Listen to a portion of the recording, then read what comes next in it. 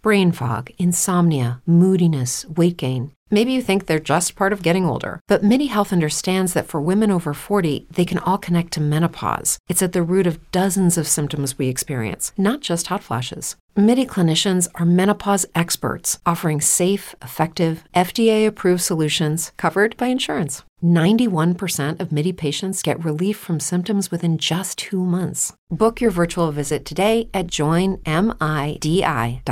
If you're a woman over 40 dealing with hot flashes, insomnia, brain fog, moodiness, or weight gain, you don't have to accept it as just another part of aging. The experts at MIDI Health know all these symptoms can be connected to the hormonal changes of menopause, and MIDI can help with safe, effective, FDA-approved solutions covered by insurance. 91% of MIDI patients get relief from symptoms within just 2 months. Book your virtual visit today at joinmidi.com.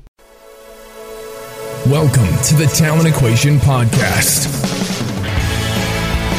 If you are passionate about helping young people to unleash their potential and want to find ways to do that better, then you've come to the right place. The Talent Equation Podcast seeks to answer the important questions facing parents, coaches, and talent developers as they try to help young people become the best they can be. This is a series of unscripted, unpolished conversations between people at the razor's edge of the talent community who are prepared to share their knowledge, experiences, and challenges in an effort to help others get better faster. Listen, reflect, and don't forget to join the discussion at thetalentequation.co.uk. Enjoy the show.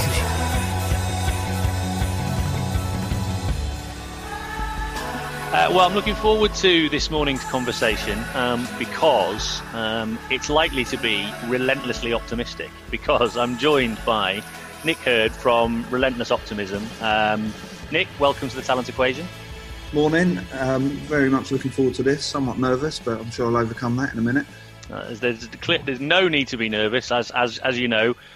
With the Talent Equation, we just literally have a conversation, and we see where the conversation takes us, and just allow a couple of, it's essentially a couple of practitioners to chew in the fat about the things that we see and feel. I suppose the starting point is you join us from sunny Spain. I'm very jealous.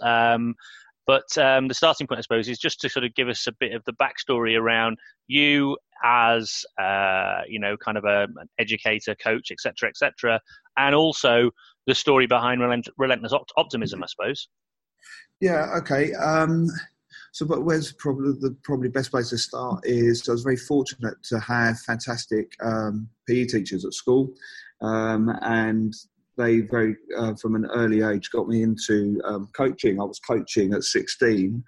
Had learned that stacking shelves in the supermarket at £2 an hour or something ridiculous wasn't as much fun as lifeguarding, and then teaching swimming, which then very quickly moved on to coaching trampolining, and that really sort of cemented my desire to become a teacher. So I went to St Mary's University, or as the university is now in Twickenham, had 3 amazing years there doing a sports science degree. Actually should have gone the year before. Had spent far too much time in sixth form playing rugby and just being sport billy, earning some money and doing nonsense. And in the wise words of one of my teachers, she said, you may have got your way through GCSEs by talking a lot, but you will struggle at A-level. And despite an unconditional offer, she was right, because the condition of going to university was 2 A-levels, and I'd only managed to get 1. Yeah. So I had that learning to fail very quickly, sort of galvanised in a year of doing a sports studies A-level. I did upper and lower sixth in a year just to get what I needed to get to university. So getting there really meant a lot. Thoroughly enjoyed university all the way through. Then I think I was the last year of grant. That shows my age. And was working and still swimming, teaching, coaching, and all of those things through uni. Came out, toyed around with staying in coaching.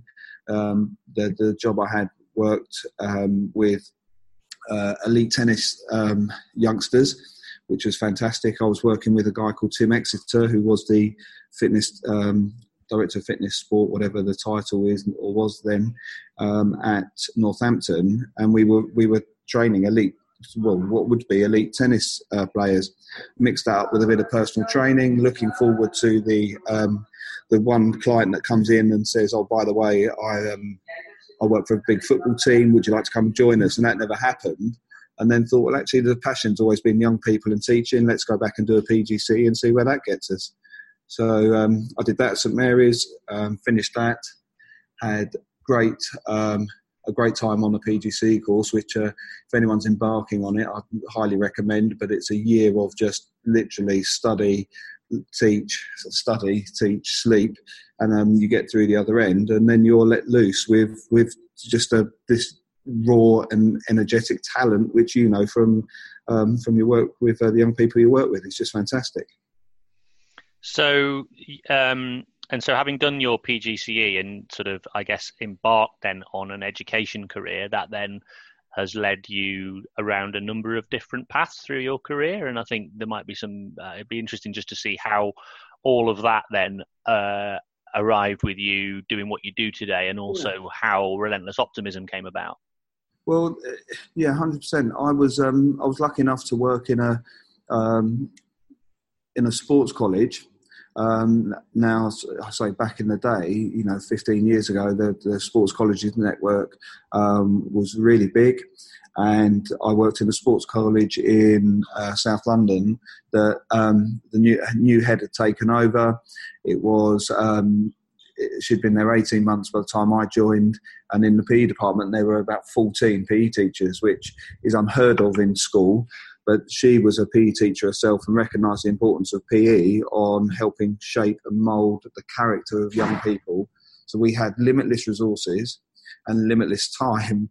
And, we were working with some of the most disadvantaged and challenging young people, the community served. It was a great learning experience, because having thought I could teach, I went there and realised that, oh my God, I can't. And then had that moment of, what am I going to do? I've now got this job where it's really difficult, highly stressful. And it started to unlock that, the value of relationships. And, as coaches or teachers working with young people, you're often the most consistent aspect of that young person's life. So I think the Relentless Optimism seed started there. So as a PE teacher and a coach, you're in and out of the changing room, and so you're in and out helping. It's almost like Mark Bennett's work when he talks about training recruits. You're starting with children that have barely got themselves dressed to end up coming, huge distances across London to secondary school. They then have to get changed for PE and get changed back again, and so you're actually helping them regulate their own personal administration, and so you're always eyes open. And I had a young lad whose name I cannot remember, but he was reluctant to change. So we're over in you got 40 boys changing in a change room, and most of them from minority ethnic backgrounds. And there's this one white lad, Jason, his name was, standing in the corner not changing, and we were like, let's have a conversation around it. And he took his vest off and showed me a body covered in about 120 cigarette burns. And I was like, oh my God, those things you only talk about teacher training. And that set a series of events for him that would have, no doubt been very traumatic, but would have led him to a better place. And he said, my mum loves me, this is how she shows me. And it kind of like breaks your heart, and then you realise the importance that you have as an educator on changing young people's lives. And I vowed that I was going to make a difference. I then finished a master's quite quickly, moved into school leadership because I wanted to have more influence on how schools worked, and moved into an assistant head post where I was responsible for learning and teaching, which was fantastic, because all of the things that you talk about with practitioners on the podcast 100% relate to what teachers do. And I think there's maybe we can explore that teacher coach language, because I think they're synonymous. And my destination was going to be a head teacher. I then moved to an inner city school in Lambeth, which was fantastic, and landed with a team that very quickly became clear that we shared the same values. And I think I probably went down like a lead balloon when I arrived at school, because I said teachers are important, but children are more important. I don't think the colleagues that I was joining were ready to hear that.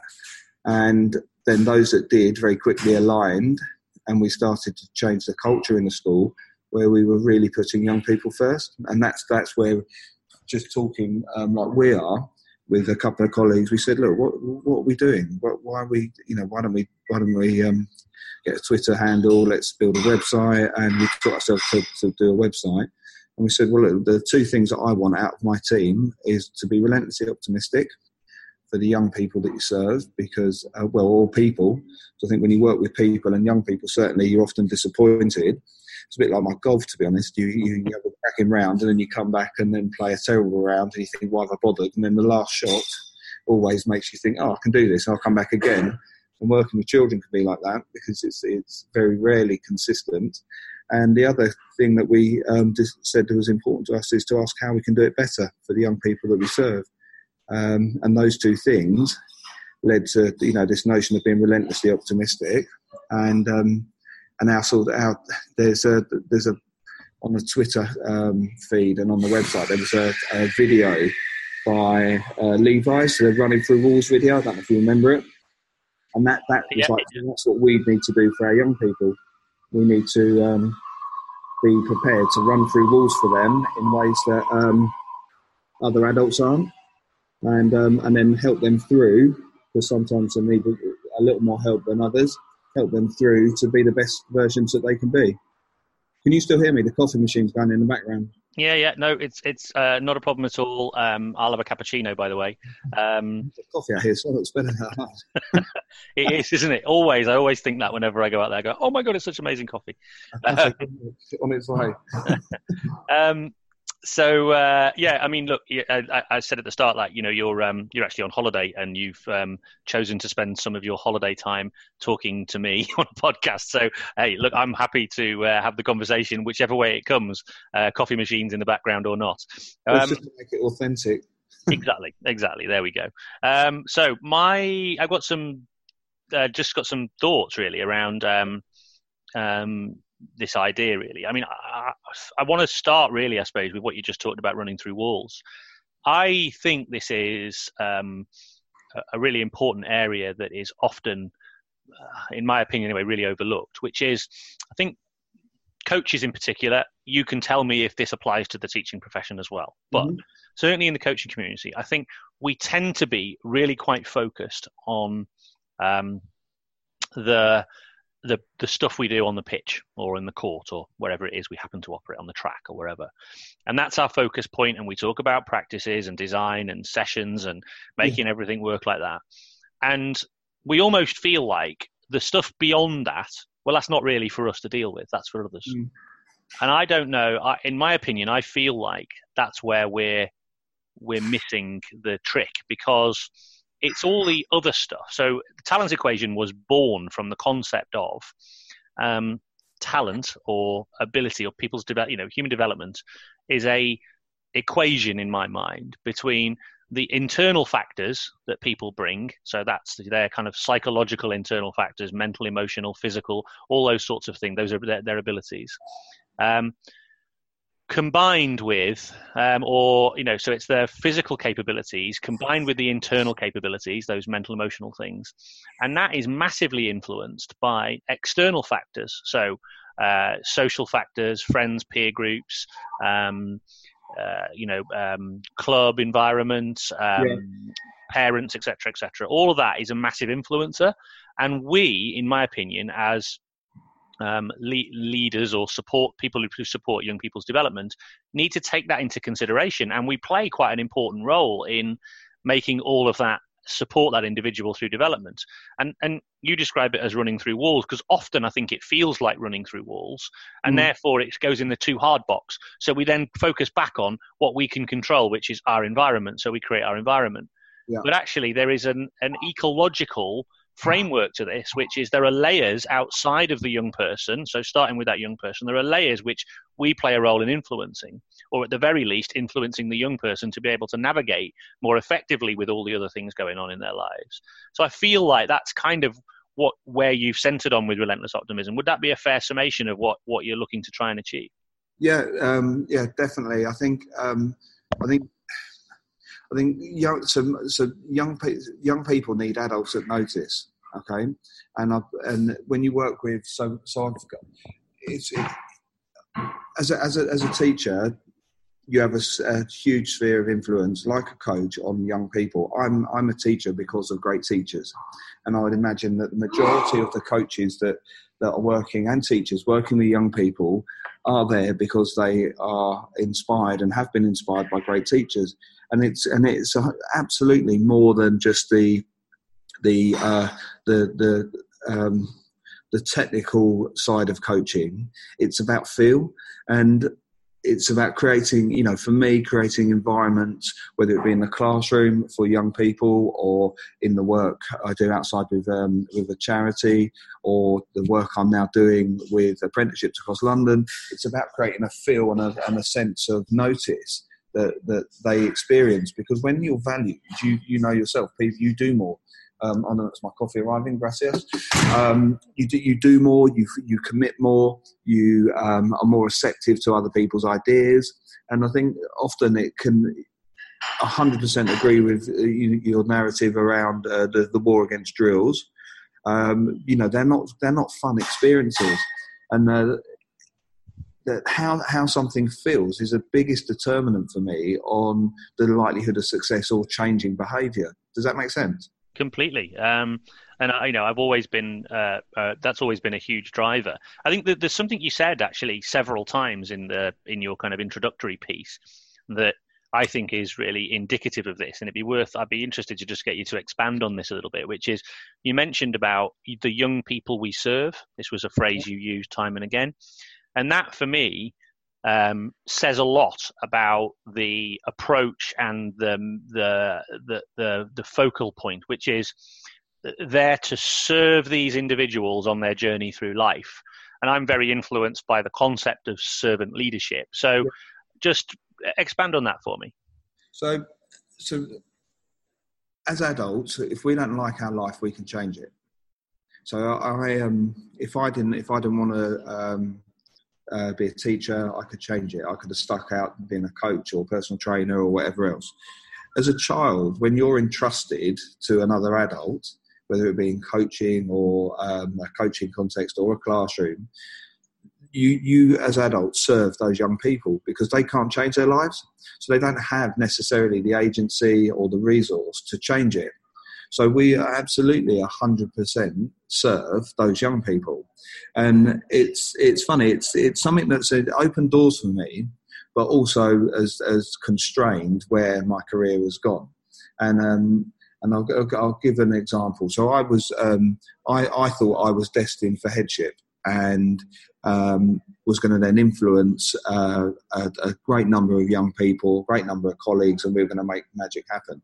That didn't work out for me, largely because I think headship is like football management. You're either instantly appointable or you're not. And also, I refuse to say that results are more important than people. So when talking to colleagues or governing bodies or whoever it was around young people, my drive has always been better people. If you create, and it's funny because a lot of the things that I read have shaped my thinking, but have also given me language for what I felt and what I thought.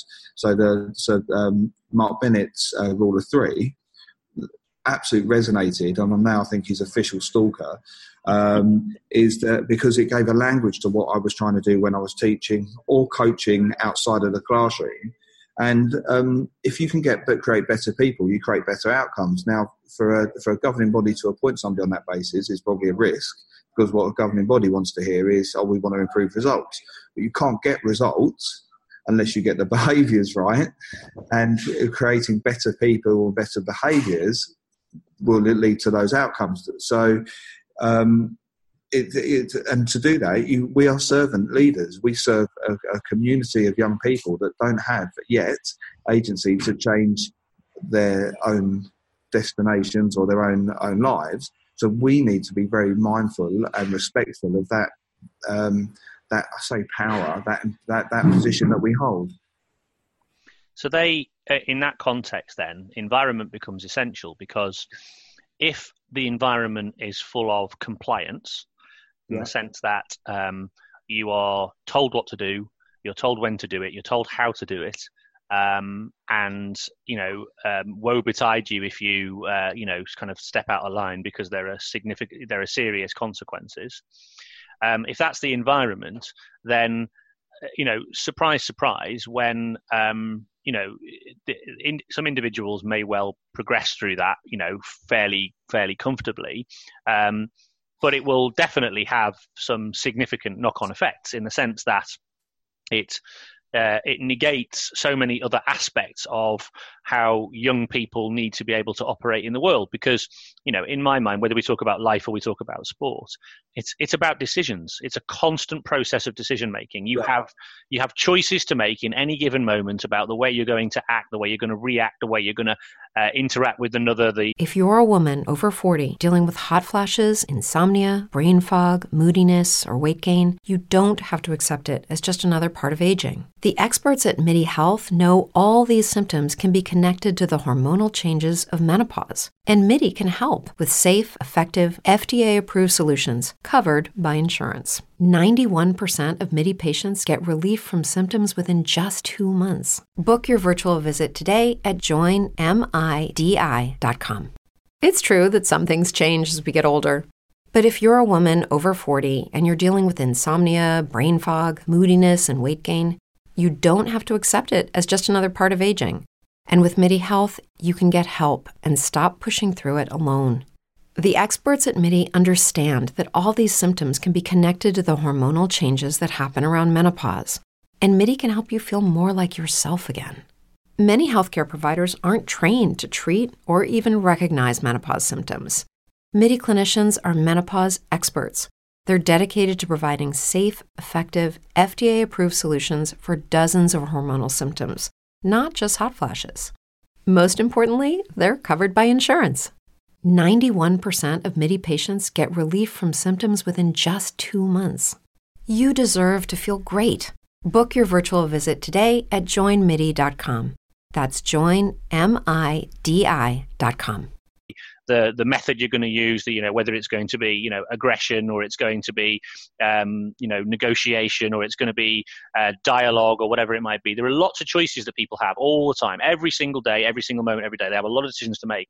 Now, if you haven't got an environment where you can experience choice, you can experience decisions, and you have tools that help you, or you have the opportunity to develop tools, if you like, experientially, with some guidance around making choices moment to moment and understanding what the consequences of those choices are, dealing with those consequences, reacting to those consequences, and then moving beyond those. If you don't have an environment that fosters that, explores that, is safe to fail, creates those different scenarios, then how do you expect young people then, when faced with those challenges and there isn't a rule book telling them do this or do that, how do you expect them to be able to navigate that space? So they live in a world of, in my opinion, I feel anyway, young people, and one of the reasons I think they find it so difficult to navigate in the world at the moment, they live in a world between ruthless authoritarianism and laissez-faire, do whatever you want.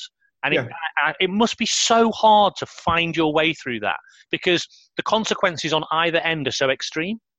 Yeah, 100%. And it's funny. We had a session, like a leadership session with Keith Antoine. Mm-hmm. He came into school to do some work with the leadership team, and or my then school leadership team, and he said something that led me to sort of try and model it. I called it the think model. He started with the phrase, "People always do the right thing for themselves as they see it at that moment in time." Mm-hmm. Now, when you're operating in what you describe an authoritarianism at one end and laissez-faire at the other, it's very hard to know what a good choice is in that situation. And so my role, I was behaviour and data and all of those things. So I would be on call and be called to a situation in a classroom where a child has made a bad choice. Now, we're still very mindful that even a 15-year-old, 16-year-old strapping hunk of a young man is still a child and still needs to be given choices. And what I noticed was you get like a deficit situation where the teacher is always right, even if they're not right, and the teacher is always right, and the child has to lose. So we'd be called out to these and it's quite common in schools to have a senior team on call, and you go and firefight in essence. And you'd be called out to these walls of attrition. She said, "I did this, I didn't do that, he did this," and whatever else. And it was just vacuous. And what we then talked about was, I'd use two stock phrases really. If I was watching what was going on through the window, would I be proud, yes or no? Mm. And children have an ingrained moral compass. And the pride thing's fascinating because over 7 years of using it, I never had a child say yes when they knew that they hadn't been. So my next question was, do you know what you need to do, what it needs to look like when you go back into the class? Can you show me and can you make me proud? Yes. And invariably, I was very rarely called back to deal with the same child in the same setting.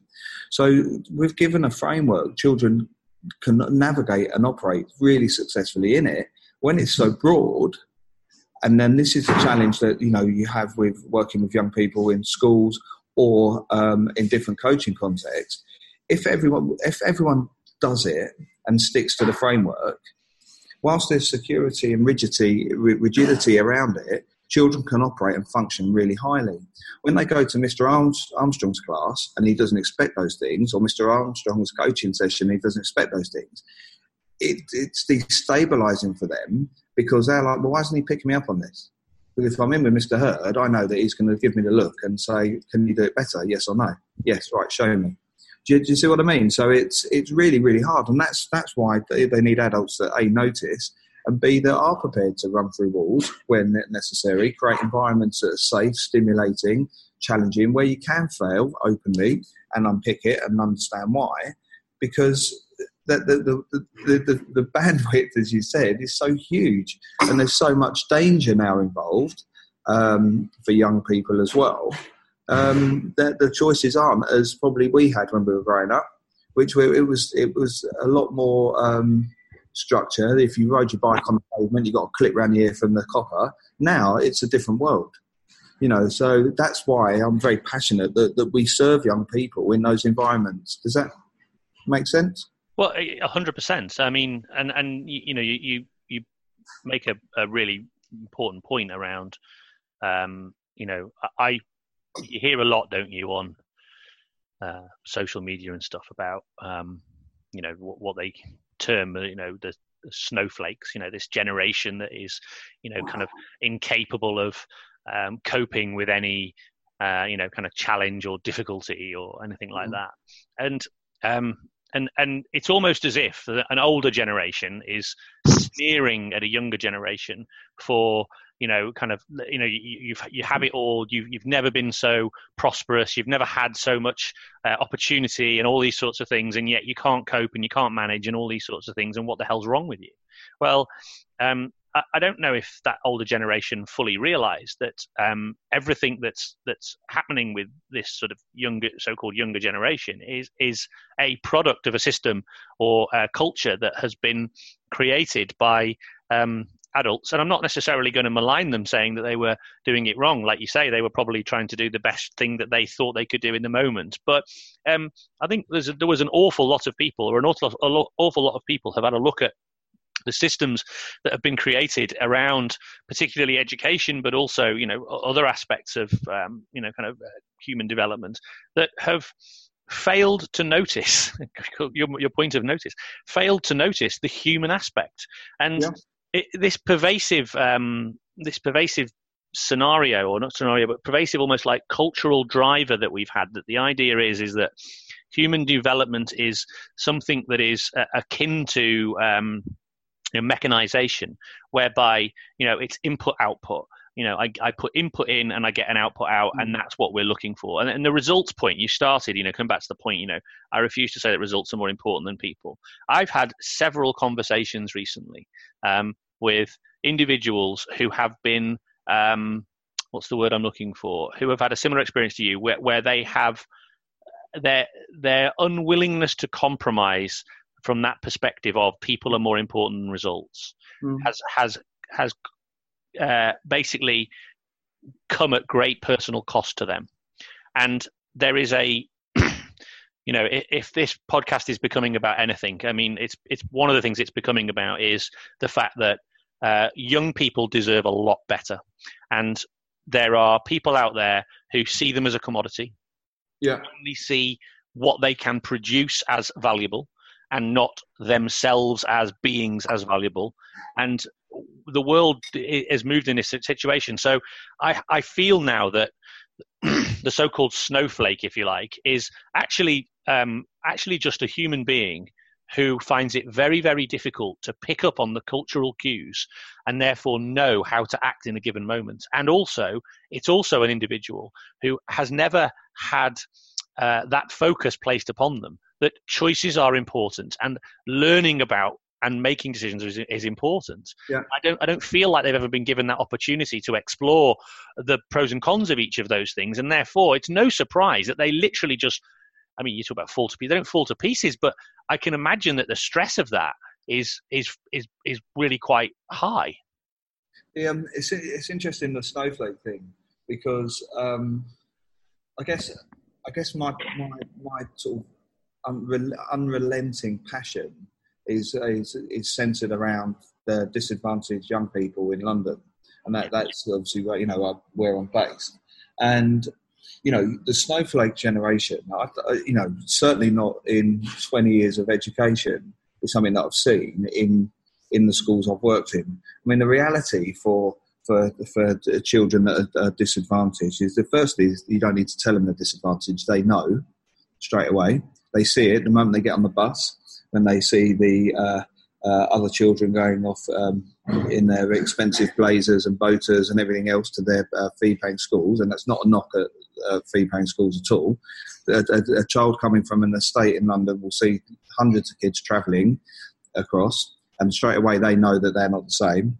Second is that the reality isn't, I wouldn't be as crass to say it's a parenting thing, because parents are on the, a lot of parents are on the breadline and working 2 jobs, 3 jobs. Dad works nights, mum 2 jobs in a day, and so the reality for these children is that they are on their own, not out of bad parenting, out of good parenting and trying to survive. The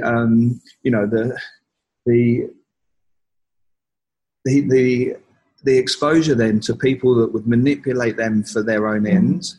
So sadly, a lot of our work was with young people on the edge or near gang-related activity and criminal activity.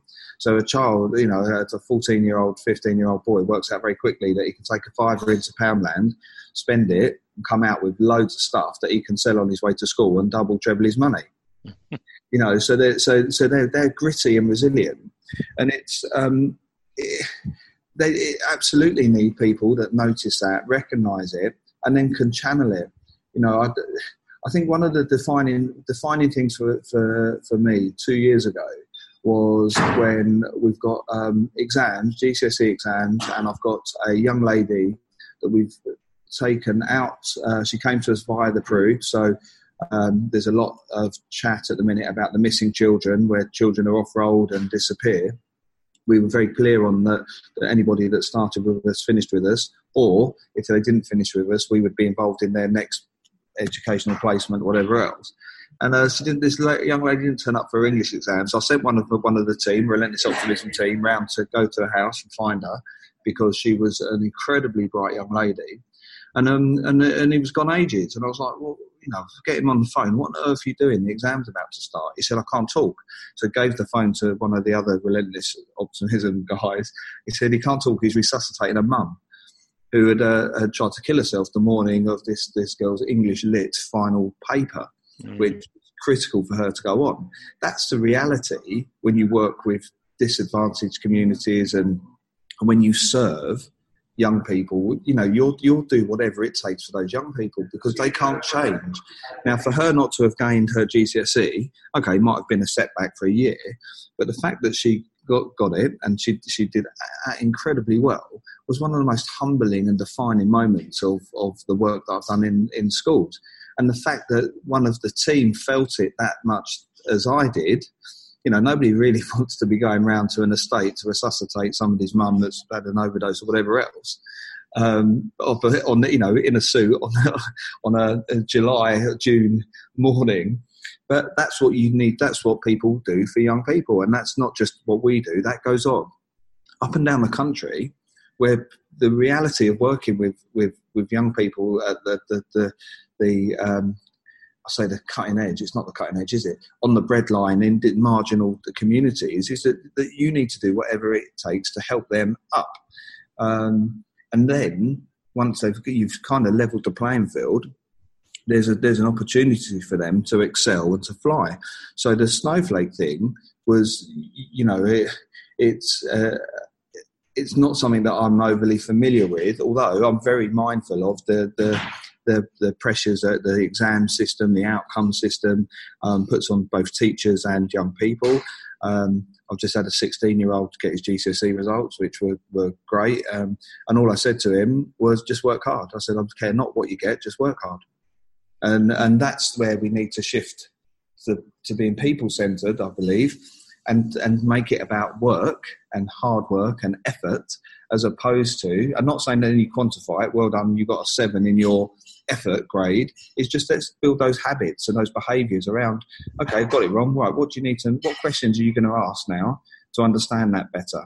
Or what questions are you going to ask so that you come away from that knowing what it is that you need to do to be better at it the next time? Which is a very different approach, isn't it, than just sort of saying, get the right answer come what may. Well, it's so I was out running as often as I do, and I feel like I spend as much time with you as I do my wife, in and out of work and podcast listening and whatever else. And when you had the Magic Academy boys on, that all of that work is based on questions. Yeah. Asking right questions. Education is about questions. Coaching is about questions. Why did that not work as well as you thought it did? What was your intention? How can we do that better? What would be different if this happened? And if you can get that right, so we go from asking then to telling, you can start to influence behaviour. Because if you tell me, I'm really not, I was told to stop blagging it and get on and do some work, and it didn't change my behaviour. It was only the act of failing and then asking questions about, well, why did I convince myself that I could talk my way through A-level, that you learn, that the learning takes place. Yeah. And I often telling, right, we're going to, and so my boys all play rugby. Youngest, the eldest one and the middle one are both in a player development academy, elite academy, and whatever else. And sadly, the eldest has been gifted with my genes, so he's not 6'4" tall and 6 foot wide and 18 stone and able to run 100 metres in 7 seconds. So who knows where it goes? And I've said to him, just work hard. And I made a conscious choice not to get involved with coaching with them on a Sunday morning, because I wanted to go down as dad. And what I didn't want to be then is this mega PE nose that knows everything about everything and, overly involved. Because I thought, well, I can't do it for all three of you because I can't be in three places at once, which is often the case on a Sunday morning anyway. But I just then took let's just have a look and watch what goes on. And the volunteer coaches, they're all, do a fantastic job, but they are still, they are telling coaches as opposed to questioning coaches. And so I've been dropping in, you need to listen to this podcast. Have a listen to this. This might help. Have you thought about your language? And the clarity of the language is absolutely key. For things like I don't know, if you take a breakdown in rugby, is it a ruck? If it's a ruck, what are you going to do with it? So you hear drive over, clear out, move him out the way, kill him, drive through it, smash it. But what one of those 5 words do you mean that's going to have meaning for the young person that you're talking to? Because if you say different words, they're different things. They haven't got the vocabulary or the knowledge to know that those 5 things mean the same in an outcome that you want. So it's the questioning around why has that happened? What would you do differently? And it's the same in a classroom with a teacher asks us a question, child responds, and we move on. Well, actually, if we're listening and really thinking about it, why aren't we asking another question? What's the question you want to ask based on that? Why did that happen? Why did you intended that? This is what's happened. Why has that happened? And it changes 100% the way that you interact and the value you get out of those interactions with young people, because all of a sudden you're asking them, and they're empowered. So whether it be about why was it a good idea to stick 2 fingers up at the copper that's just driven past and drop a can of Coke on the floor and then run? Why would that be a good idea? Because then it sets on a series of events. And once you can have those conversations, you can start to unpick and modify behaviour. Does that make sense? Yeah, 100%. And on a soapbox, and I can't get off. Sorry. No. It's if anything, this podcast is about. It's about people being on their soapbox. In fact, the podcast doesn't work if people don't get on their soapbox. On that subject of questioning, it's interesting. Or just flicking back actually quickly to the snowflake thing. I think you're probably right in the sense that I think the whole snowflake thing is a bit of a media creation, and probably only is reflected by essentially kind of middle class people who have created this scenario of expectation. One of the things I find very interesting is how adult expectation. When you talk about the results culture, so it manifests itself in lots of ways. But in a parenting context, expectation, I think, is one of the key issues. So in your context, like you say, with the kids that you're working with in that kind of disadvantaged community, those kids are, like you say, their parents are trying to survive, they're trying to survive. They have to take a lot of personal responsibility really quite quickly because they become adults really far too soon, don't they? They don't have the benefits of childhood or some of the benefits of other kids' childhoods because they're having to perform parenting duties, either caregivers of other kids or all that stuff. So I get that. And I do agree with you in terms of, but the thing is, without the right kind of support, that can work 2 ways, can't it? Because if you're supported by somebody, an adult who notices, I love that phrase. If you're supported by an adult who notices and you can be given the right kind of guidance, then the resilience element that comes with that can be really powerful and can set you on the right path. However, if you don't have that guidance and you make a series of seemingly inconsequential mistakes but then become huge, then it can crumble you. It can absolutely destroy you and can set you on a really, really negative path. And so the guidance piece is, in my opinion, it's true that some things change as we get older. But if you're a woman over 40 and you're dealing with insomnia, brain fog, moodiness, and weight gain, you don't have to accept it as just another part of aging. And with MIDI Health, you can get help and stop pushing through it alone. The experts at MIDI understand that all these symptoms can be connected to the hormonal changes that happen around menopause, and MIDI can help you feel more like yourself again. Many healthcare providers aren't trained to treat or even recognize menopause symptoms. MIDI clinicians are menopause experts.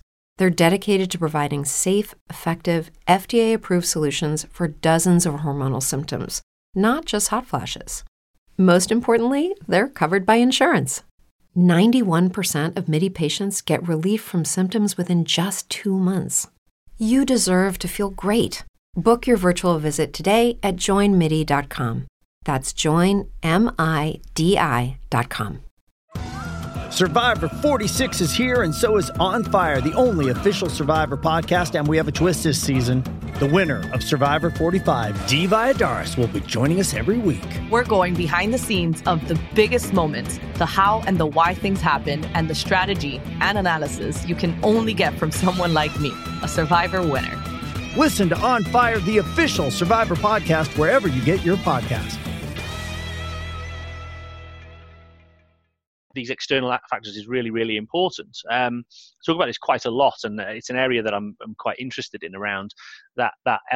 People talk a lot about. There's been quite a lot of research done, with this whole idea of talent needs trauma, and that is, again, talent needs trauma is a myth that has, and even the researchers who coined the phrase talent needs trauma have said, we wish we'd never had, because it's one of those sort of memes that's grabbed and people now go, oh, talent needs trauma.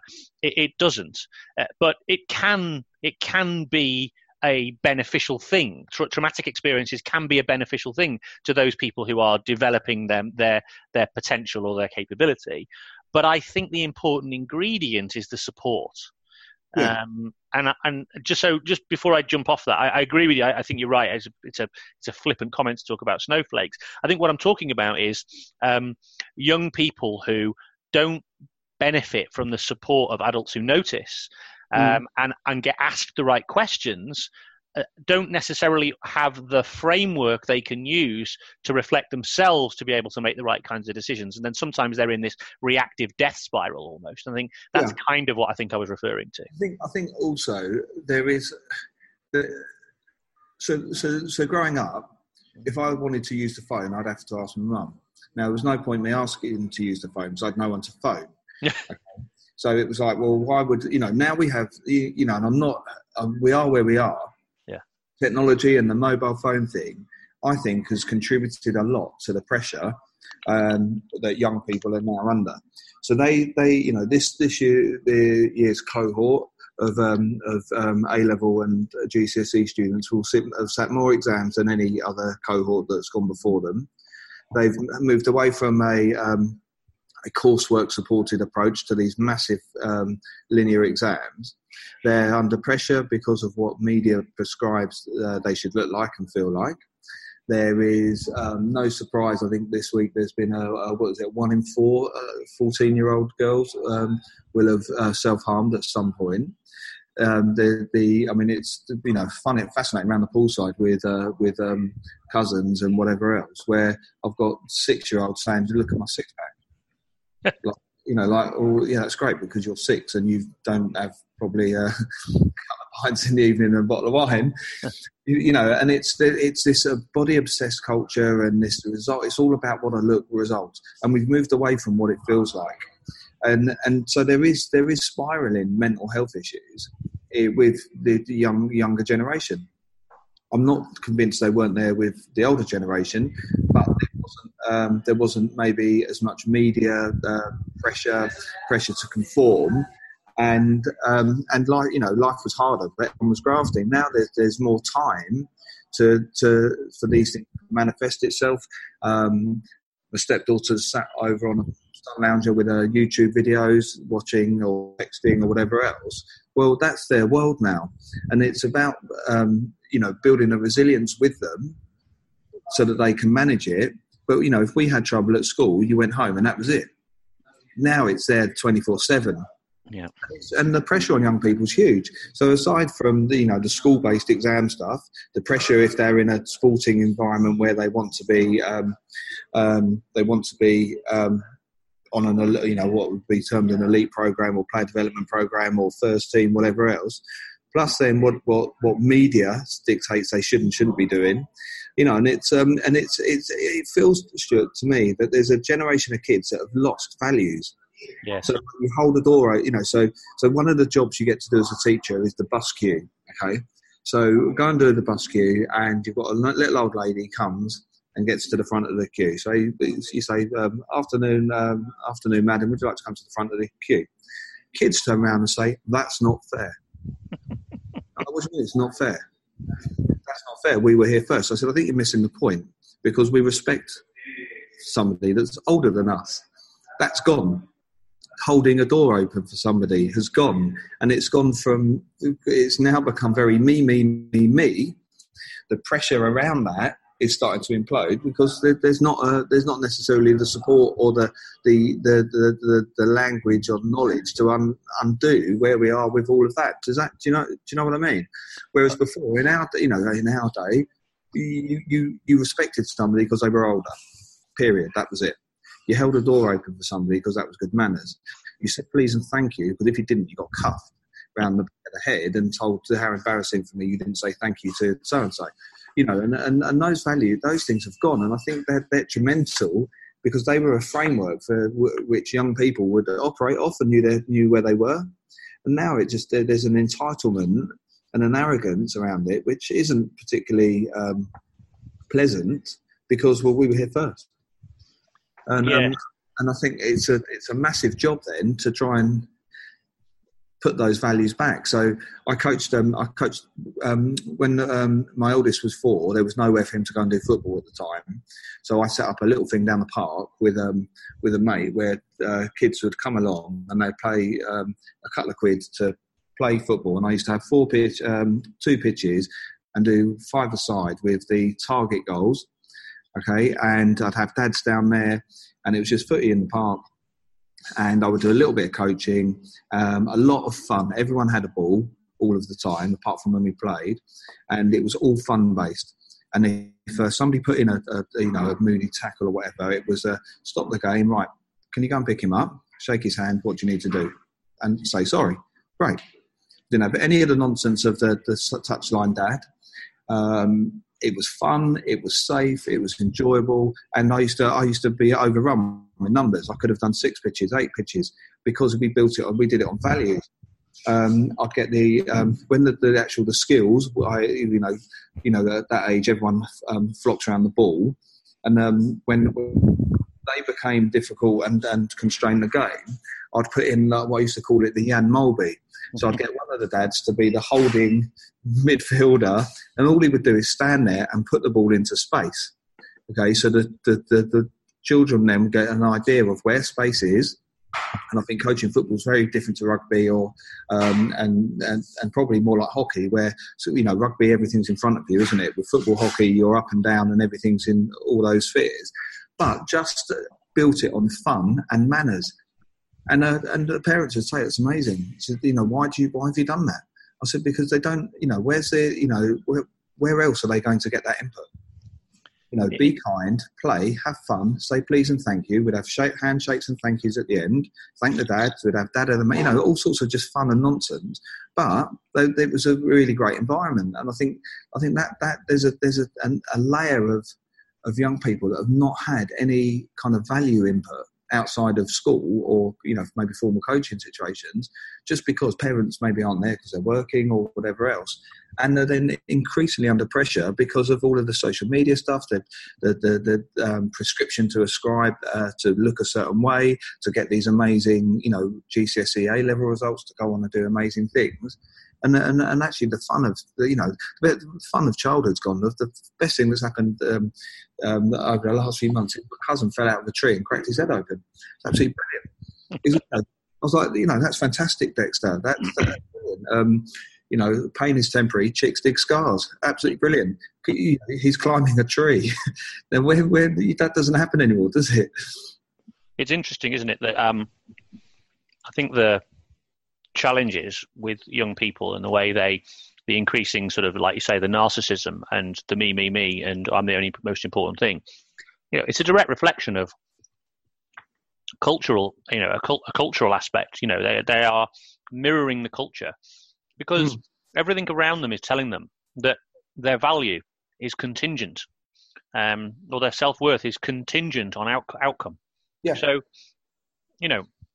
in a lot of schooling environments, and you talked about fee-paying schools, but one of the things that I spend quite a bit of time in that environment, and a lot of the time, I speak to the staff and all those sorts of things. And one of the challenges that they often say is that these are young people who basically have an acute awareness of the fact that their self-worth is related to what they can produce for the school in order to bring about results.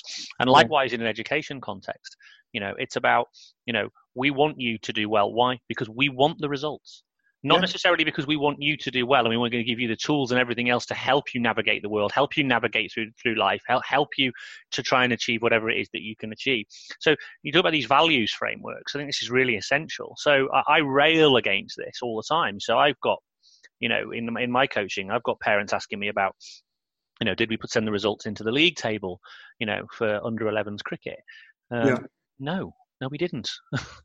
We don't care about that stuff. What do we care about? Well, we care about, what values we've established for ourselves that the players said that were important. They wanted to be good teammates, so they have teamwork. They want to show sportsmanship.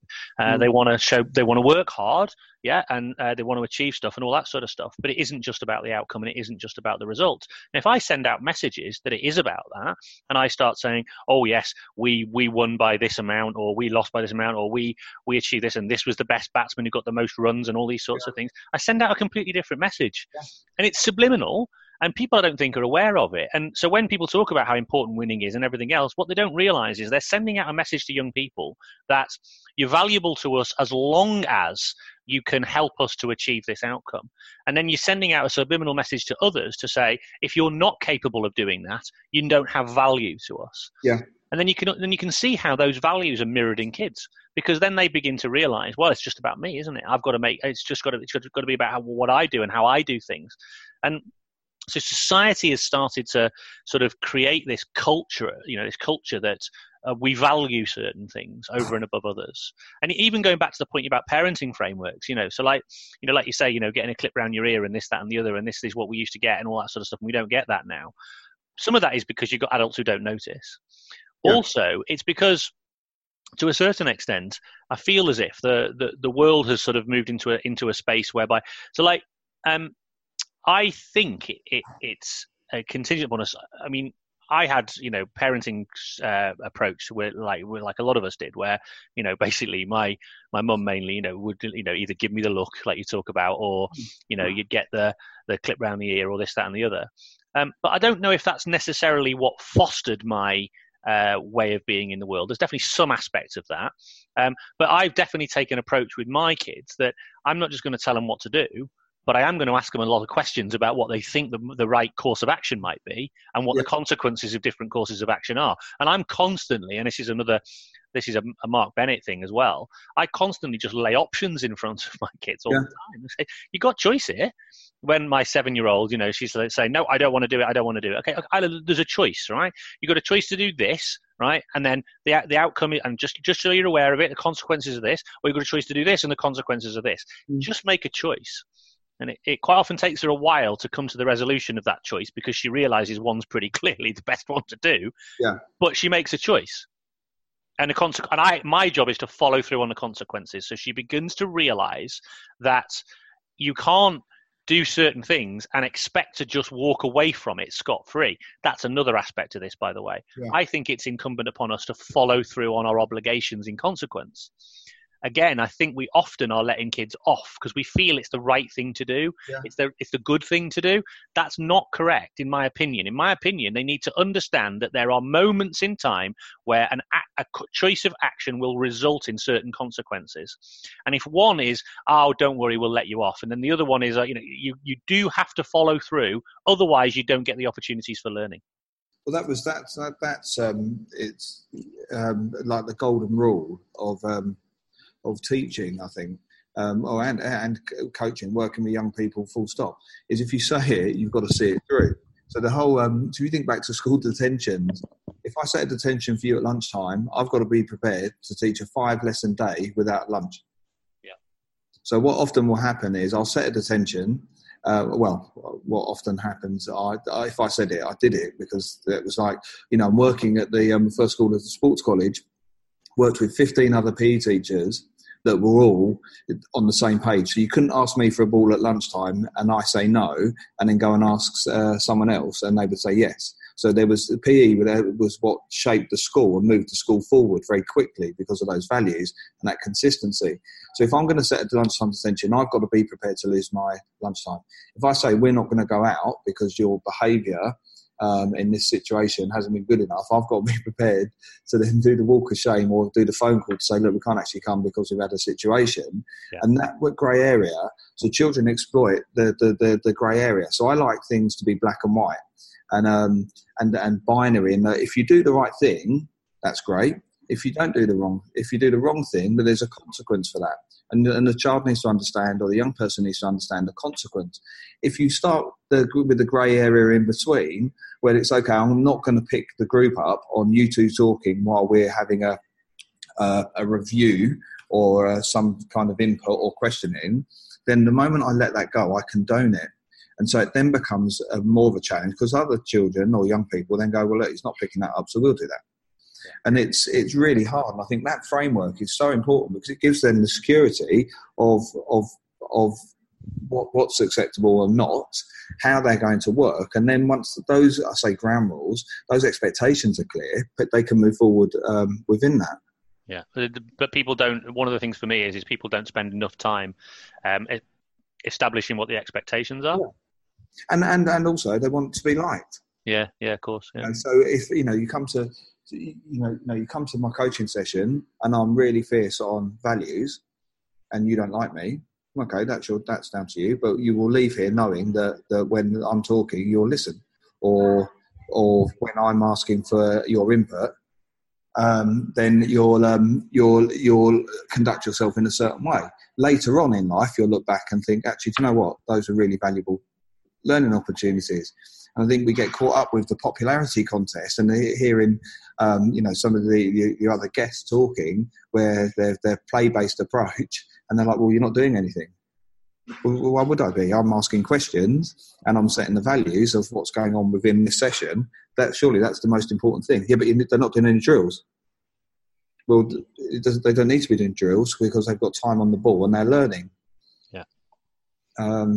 It's on. It's interesting on this whole area of. I think if people were to watch it depends on who I'm working with. To be honest, if it's young children, then the emphasis probably is placed. I mean, there's still a behavioural expectation established from the start, and it's based on values. So always we can refer back to, are you being a good teammate now? Or is this good? Are you showing good sportsmanship now? Is this how you're going to demonstrate discipline or working hard? So those always useful things of reference points, and they're very important to establish with any organisation. But the emphasis, if you're someone with a group of young children, what you'd see is a lot of energy. An environment that's kind of very positive, a lot of kind of reinforcement around effort and trying and striving and all those sorts of things. And if you see them working with a talent group and you just came along and observe, what it would look like is, well, so firstly, you wouldn't see me saying a great deal, but you would think that I was a bit tough. Yeah. Because you probably hadn't seen what you haven't seen is this group have established for themselves the desire for something to be, challenging, difficult, and to strive and to push them. Right. Once they've made that agreement, my job then is to not allow them to fall back from that. Yes. So not allow them to drop into unacceptable behaviour that is not akin to the goals they've established for themselves. And my view always within this thing is that I think a lot of people fall foul of that. So if they have done that in the first place, right, which most people haven't, but if they have, then they will actually then go, oh, well, okay, in this instance, it doesn't matter. Now, the minute you do that, the minute you don't follow through on consequence, you've lost, in my opinion, because it shows that you are not prepared to be consistent to the values that you've established, in which case you shouldn't have bothered in the first place. Yeah. And then it all begins to unravel and crumble, and your culture disappears. Well, you get that grey area, and children. So with, and this is where Mark's work just sort of hit a spot and gave me a language that I probably was missing. Was you set an expectation rather than a rule. Okay, so if I worked with a group of young people, regardless of age, and I said there are 10 rules, these are the golden rules, they would find 11 and 12 and exploit it. Yeah. An expectation is fluid. So you can't meet my expectation because it's fluid, but you will meet it based on these values and these behaviours. And the moment you know, and something you've said, which I meant to come back to you with, around like the whole values and what does it feel like? Are you a good teammate? You know, like with reporting on your cricket scores and things, is in school and certainly in education, we would then try and justify that and then try and capture it in numbers. Oh, well, out of Stuart's class, their value rating is 9 out of 10. When they started, they were only a 4. He's had that much impact. And once you try and then constrain it, you lose feel. And the moment you've lost feel, you then have lost notice, and then you're not impacting in the way that you were. Yeah. And it's things aren't measurable, are they? I read James Kerr's All Black book, Legacy, and that made so much sense based on feel. Yeah. Once they get outcomes, Hey, it's Kaylee Cuoco for Priceline. Ready to go to your happy place for a happy price? Well, why didn't you say so? Just download the Priceline app right now and save up to 60% on hotels. So whether it's Cousin Kevin's Kazoo Concert in Kansas City, go Kevin, or Becky's Bachelorette Bash in Bermuda, you never have to miss a trip ever again. So download the Priceline app today. Your savings are waiting. Go to your happy place for a happy price. Go to your happy price, Priceline. Every day, we rise, challenging ourselves to work for what we believe in. At U.S. Border Patrol, protecting our borders is more than a job. It's a calling. Agents answer the call, working together to keep our country and communities safe.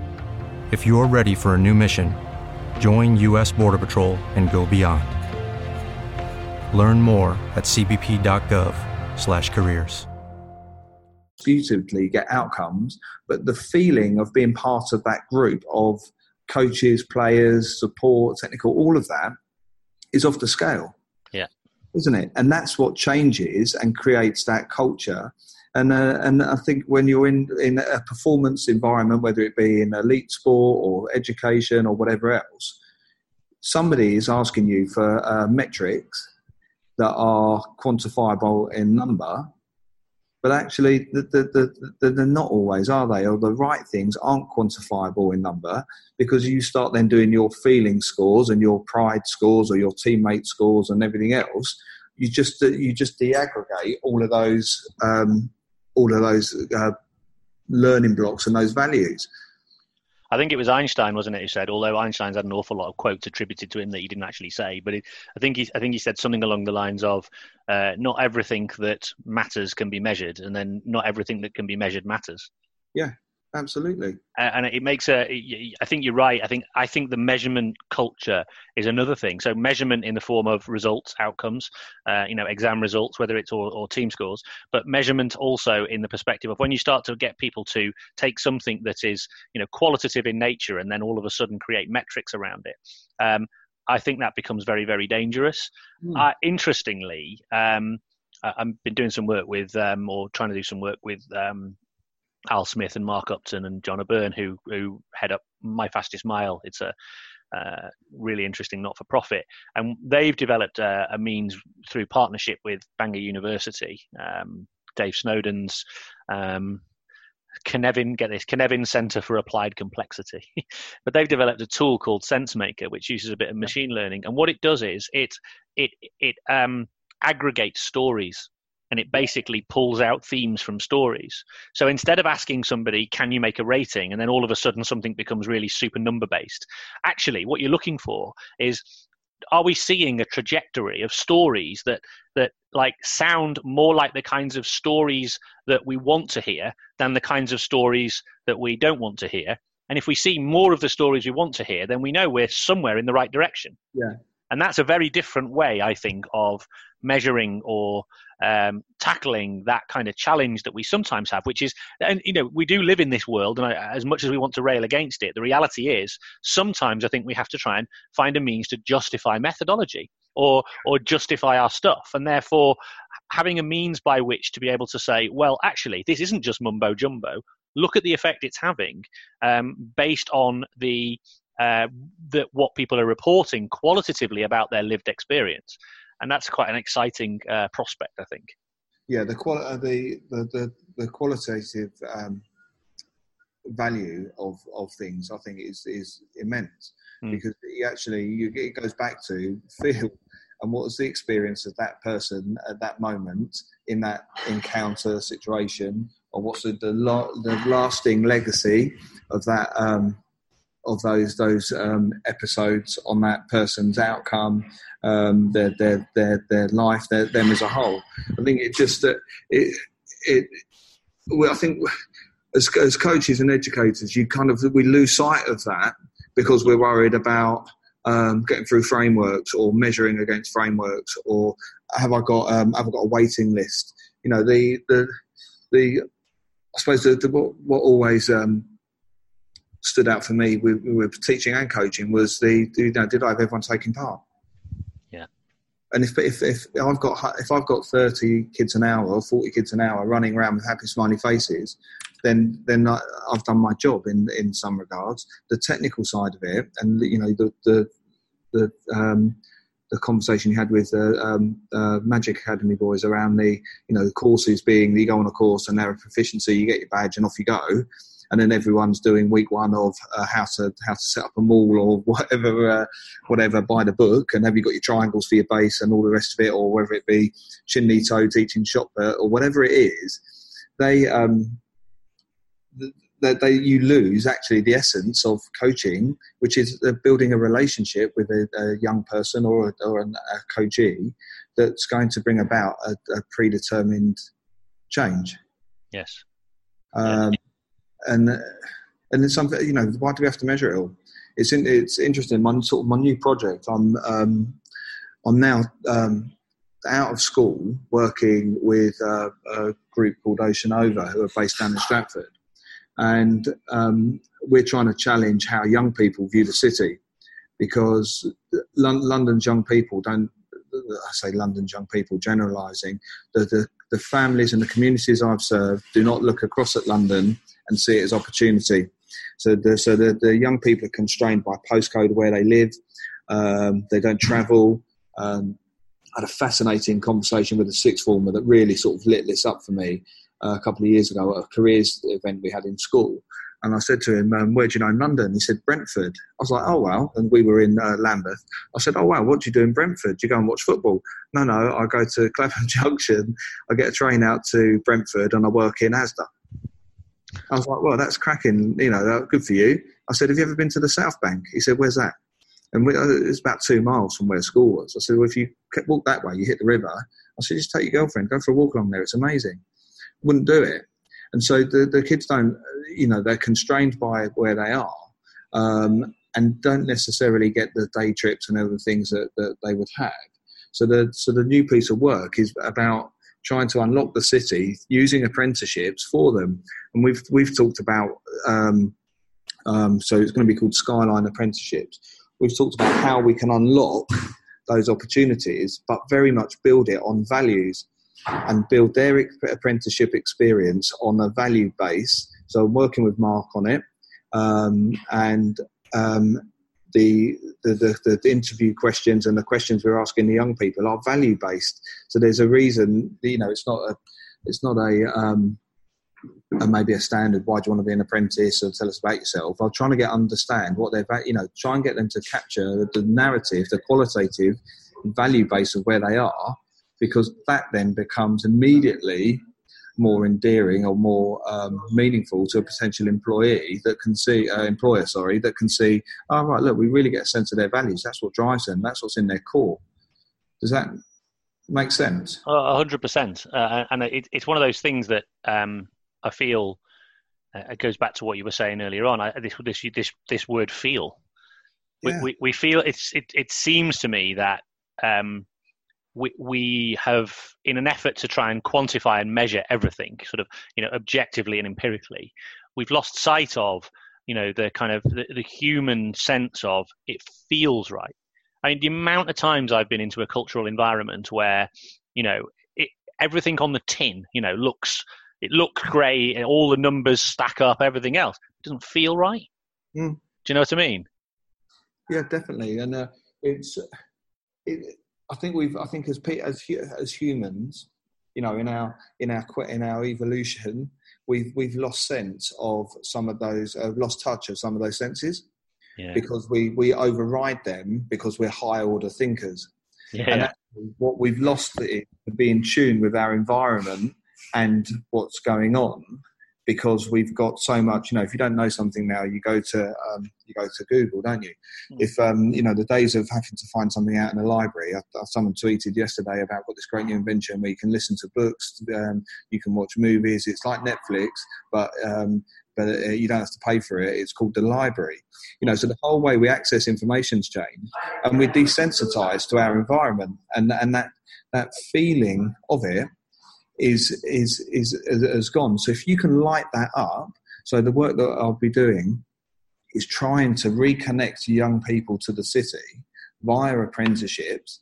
But if you can build that on a values and a feelings base, so I'll still be very much a teacher working with young people, asking difficult questions, getting them to think, to change their behaviour, taking them hand by hand through.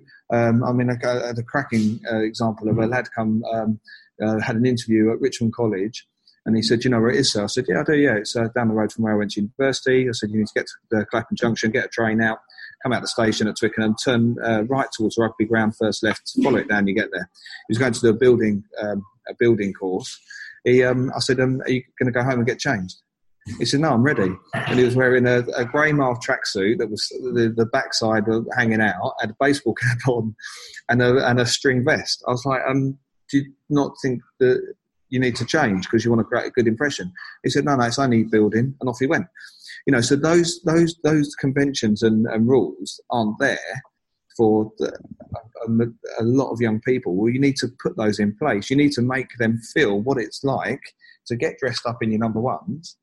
Go and do something that's, you know, different, nervous. I'll guide you through that, but all the time I'm going to ask questions on the way. Yeah. And there'll be choices. Why is that an important choice? Why does it matter what you look like when someone meets you for the first time? Yeah, I'm very passionate about apprenticeships. And this is from a day job perspective. And I actually had an apprentice in my first ever job in sport. It was my first ever job actually at all.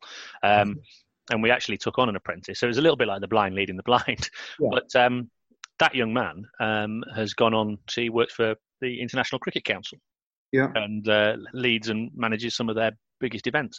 And, you know, I'm not going to say it's anything to do with me, but what I am going to say is that I think he learned a whole stream of really valuable things about work, the expectations of work, all these sorts of things, which helped him then on his career path. And he could have gone away to university and done something similar. But I think his progression has been shaped by that kind of entry into the work environment and understanding what's required. And that's one of the reasons I'm so passionate about apprenticeships. But the other reason I'm so passionate about apprenticeships is it's experiential learning at its best. Yeah. Yeah. And I know a lot of people criticize them and go, "Oh, it's minimum wage." Actually, it's the best. You know, it's on the job learning from mentors, guides, supports, people who've been there and done it. You know, and in my opinion, me learning as a coach, right, I did a qualification. It taught me some stuff, but what I really learned was working on the job with others, guiding me, helping me. And that's only happened later in my career. And I spent 20 years just making loads of mistakes, or 15 years making loads of mistakes and not being able to know what to do. So having someone there to guide you, and that's fundamentally built into the model of an apprenticeship. It's you know, I see coaching, people talk about art and science. I see coaching as a craft. Yeah. And the reason it's a craft is it does blend the two. It's creative endeavor. But every great craftsman or craftsperson, I suppose, has had some sort of mentor helping and guiding them on the job, becoming good at their craft. So I think apprenticeships in all walks of life are really valuable in that. And I would always, I think, go for an apprentice over somebody who has a qualification, or a qualification without any experience attached to it. I'll qualify that statement, because I think an apprentice is going to have far more world-based experience. They're going to be more employable, in my opinion, or more job ready. But in coaching in particular, the apprenticeship model is the model that we should all espouse to. So we've assumed that people with a level 3 qualification are good coaches. Well, not if they just qualified yesterday. It's like being a driver that's just passed your driving test. You're never more risky when you just passed your driving test. Yeah. I can attest to that myself, to my cost. That notice thing. So that experience that apprentice will have had, or young person or coach, mentor, whatever, will have had, is based on that relationship that's built and the values that underpin you that are shared. And it's then, it becomes then a legacy that you, like you say, you pass down. The old stonemason passes down to the next apprentice, and the craft lives. But it's built on noticing and valuing, and as a model. I mean, I think there's no better way to learn on the job, and I know there's some bad press around it and all the rest of it. It's still a fantastic route for young people without, and I've sort of been quite vocal on Twitter around the whole fees thing and university. I've got to be honest, I'm absolutely crapping myself because I've got 3 sons and a stepdaughter that if they all want to go to university, I don't think I've got enough organs to ship on the black market to get them through. The great news for you, of course, is the way the apprenticeship model is rolling out is people will be able to do degree apprenticeships on the job. Yeah. The great thing about what they've done with apprenticeships, in my opinion, is a lot of apprenticeships in the past were basically just dressed up qualifications. You didn't really get that much on the job learning. Now you actually have to be employed to get on an apprenticeship. So you're into work straight away, which is ideal. But it's building. It's experiential learning. It's feeling. Yeah. So one of the things that we're going to, I think this comes back to where we started, running through walls. It's just because a young person's got to start on a job doesn't mean they're going to get there. And actually, sometimes there needs, 100% asking right questions, it's model behaviours. Sometimes there needs to be a bit of a prod because I serve you and I would be serving you, doing you an injustice if I didn't kick your backside and say, right, you need to sort yourself out because this isn't good enough. Goes back to the point we made earlier about keeping people accountable to expectations that they've established for themselves with you in agreement. Yeah. But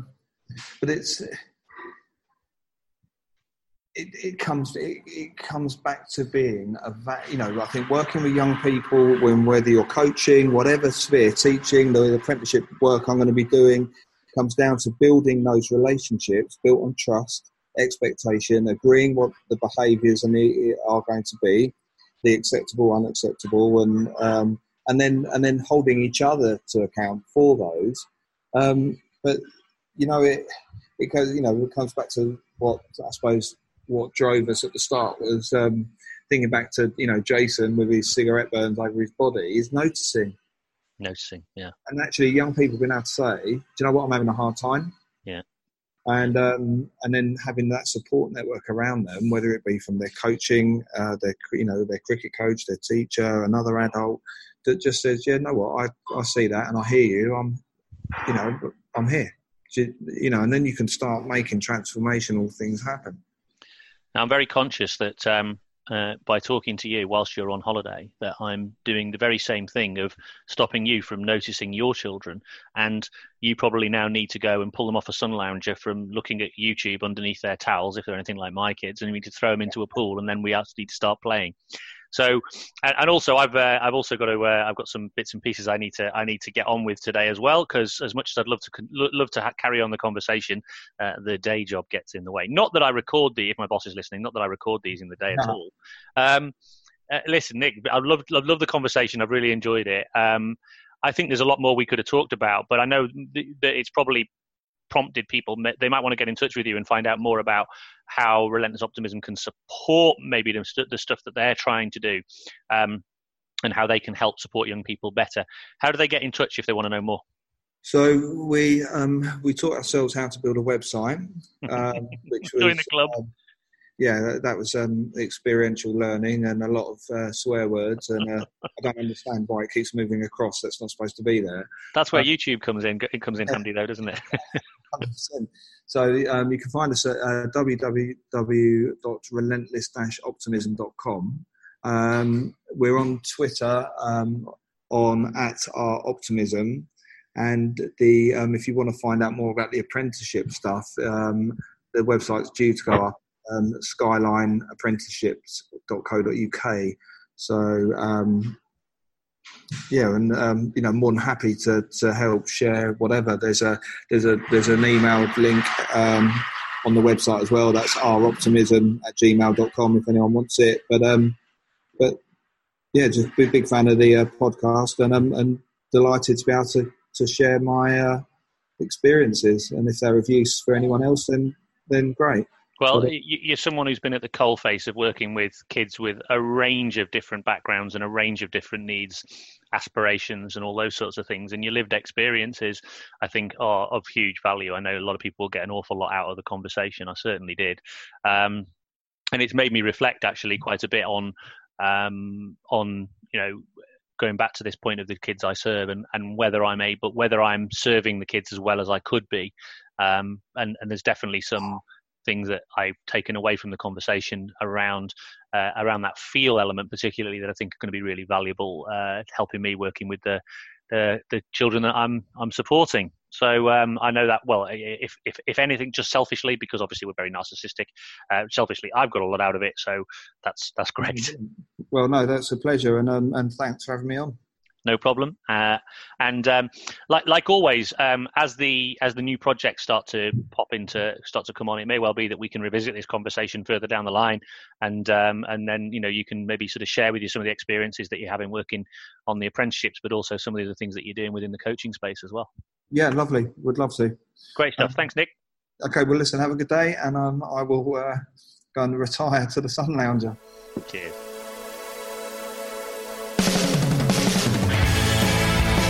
Thanks for listening to the Talent Equation podcast. If you like the show, then please consider supporting it by leaving a review on your favorite podcast player, telling your friends about it, or even becoming a hero and show your appreciation by becoming a patron. Just head over to thetalentequation.co.uk and click on the Becoming a Patron button at the top of the page.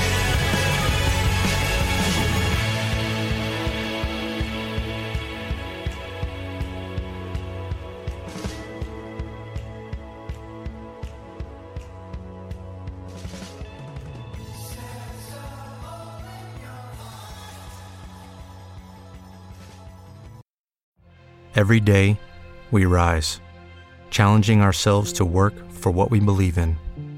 At U.S. Border Patrol, protecting our borders is more than a job. It's a calling. Agents answer the call, working together to keep our country and communities safe. If you're ready for a new mission, join U.S. Border Patrol and go beyond. Learn more at cbp.gov/careers.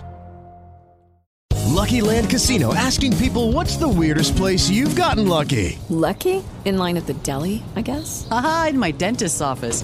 More than once, actually. Do I have to say? Yes, you do. In the car before my kids' PTA meeting. Really? Yes. Excuse me, what's the weirdest place you've gotten lucky? I never win and tell. Well, there you have it. You can get lucky anywhere, playing at LuckyLandSlots.com. Play for free right now. Are you feeling lucky? No purchase necessary. Void where prohibited by law. 18+. Terms and conditions apply. See website for details.